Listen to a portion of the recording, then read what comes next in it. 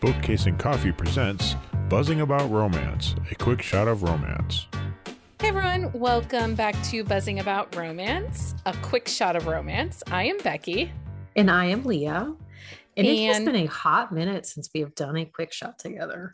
It has been. Well, and because we're doing them in clumps of baking them, and so we kind of like go. So maybe there was one like last week that you guys listened to, but Becky and I have not recorded a quick shot. We haven't. I'll specify that. Okay, so on this quick shot of romance, we are talking about Cain by Alex Wolff, and I believe this is our first feature of Mr. Alex Wolff on the podcast. I think it might be. This is our second male romance author because we've done Mickey. Didn't we do? Well, we had Max on an episode.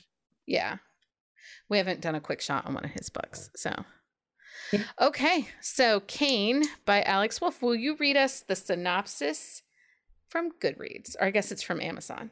Someone. From Amazon this time.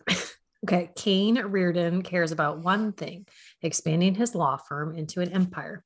He's a fanatic about discipline and never makes decisions based on emotion. That is until Marissa Wilson, the new intern from his alma mater, walks through the door. She's feisty, hard-headed, and ambitious. He's never had feelings like this. She drives him insane and makes him want to protect her. It's maddening how vulnerable she makes him feel. A relationship with an intern could taint both of their careers, which begs the question, will they risk their professional ambitions for an attraction that burns hotter than the sun? And does it burn? Oh, yeah. Hot damn. So release date on this was May 17th of 2022. Tropes, age gap, alpha hole, close proximity, boss employee, meet cute. That's a good one. And this is absolutely a standalone. Mm-hmm. And it put out percentage at 35%. And I will tell you, she leaves teeth marks in the banister. Yeah, that's all you need to know. That's it. It pops, people. It pops hard. Okay, so let's talk about this. So one of the things that previous to this book, we had read, and you and I had read the last book that Alex had released. Mm-hmm. Yes. Was it Bryce? No, Bryce is the new one. New one. It was. What was it? It doesn't matter. Anyway, it was a little softer. Ethan. I'll look it up. Ethan. Yes, Ethan.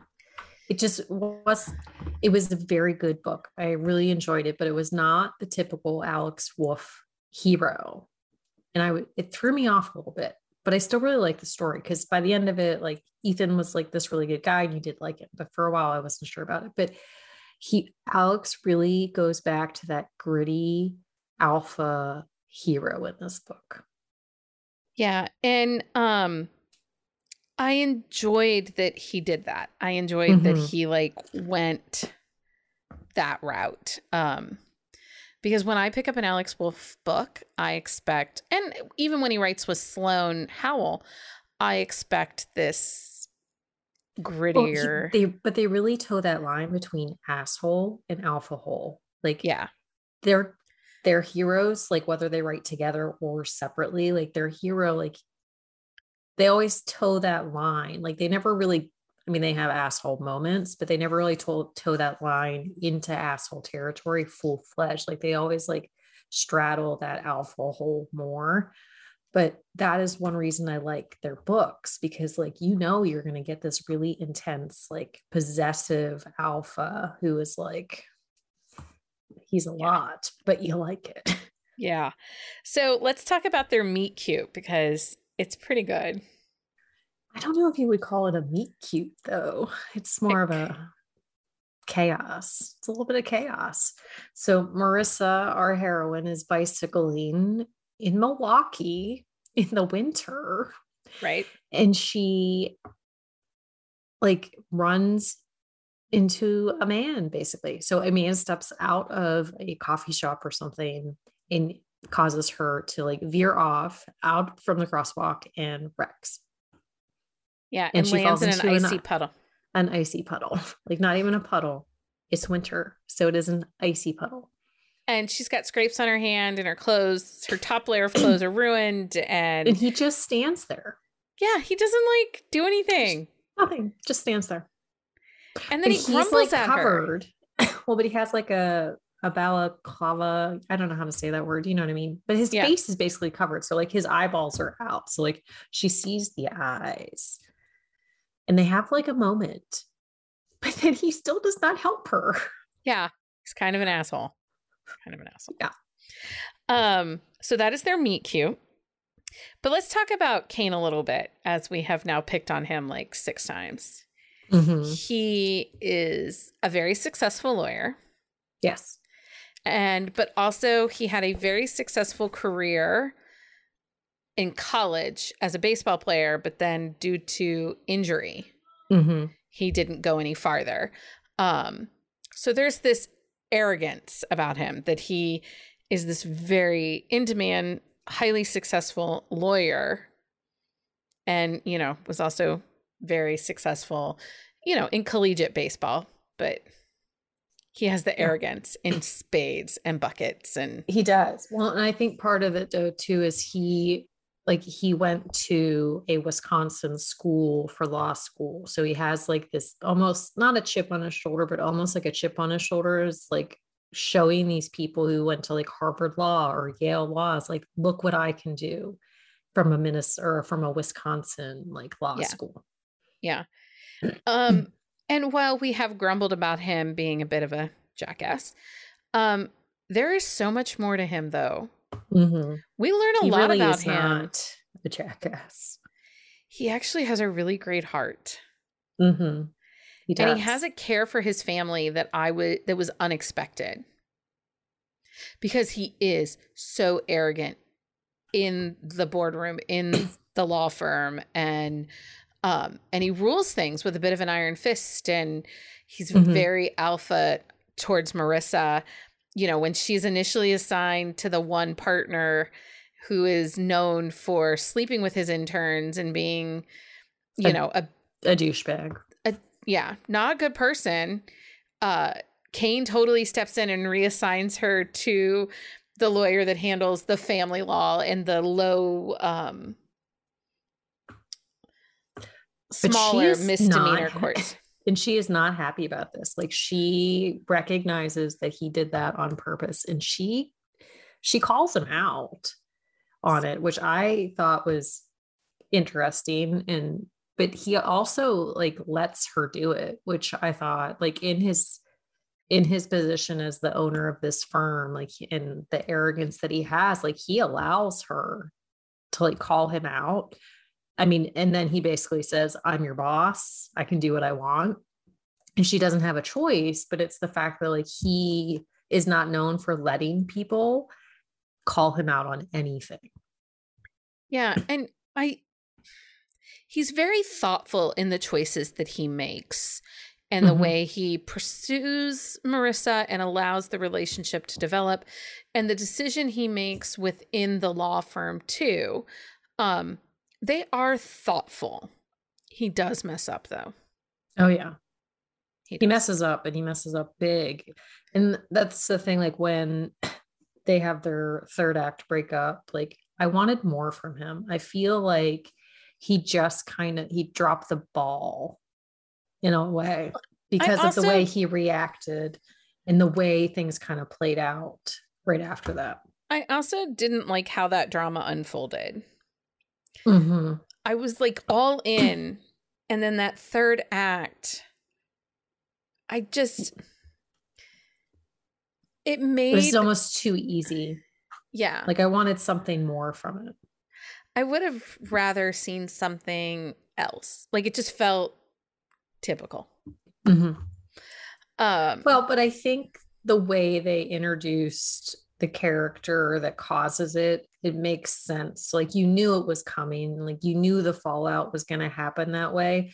But I think part of it is the way in which Kane reacts and like how he deals with it after the fact is kind of where it fell short for me, because I really expected I expected so much more from him because he is thoughtful. He is like, he's like has a big heart. These cares in the beginning of the book and throughout the book. He takes all this care and precaution. One of the things he does that is like he's protecting Marissa without protecting Marissa. Mm-hmm. Like he's very thoughtful in where they're seen and where they go and what they do so that people aren't just assuming that she got the internship because she's beautiful and he's attracted to her. Mm-hmm. You know, because one of the things about Marissa is she had to work hard to get this internship. Typically, this is an internship that would go to top tier Ivy League, top of their class type people. And Marissa comes from the University of Wisconsin, you know, which is Kane's alma mater, with a rec from his favorite law professor that says she's brilliant. She is bright. You want her on your staff. Mm-hmm. And so he hires her, but isn't quite sure she's up to snuff. You know, she wasn't editor of Law Review, doesn't have peer reviews and stuff like that. So he was very thoughtful in how he presented her within the firm. And I just felt like at the end, the thoughtfulness wasn't there. Mm-hmm. Well, I think when he did that though, like there was this almost regression for him as like, he was pursuing her so much and like they created this really well-established relationship. But like when push came to shove, like all the work that he took to be on top was kind of threatened. And it really took him down a few pegs in the sense where like, I'm not this invincible guy that I thought I was, but I wanted a different reaction from him because of like the care that he treated their relationship and the fact that like they were hiding, but they weren't hiding at the same time. Like, well, and there was kind of, they fought throughout the whole book to try to figure out what was going to work for them, how they were going to maneuver within this situation of being boss employee and to fight the attraction at work so that things remained professional. And then when he was challenged, he didn't fight. Yeah.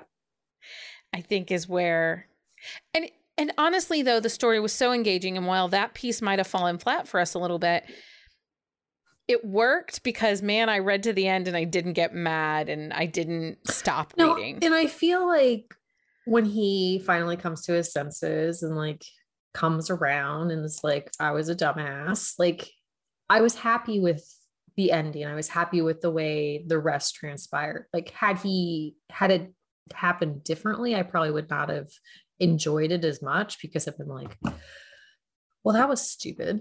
Yeah.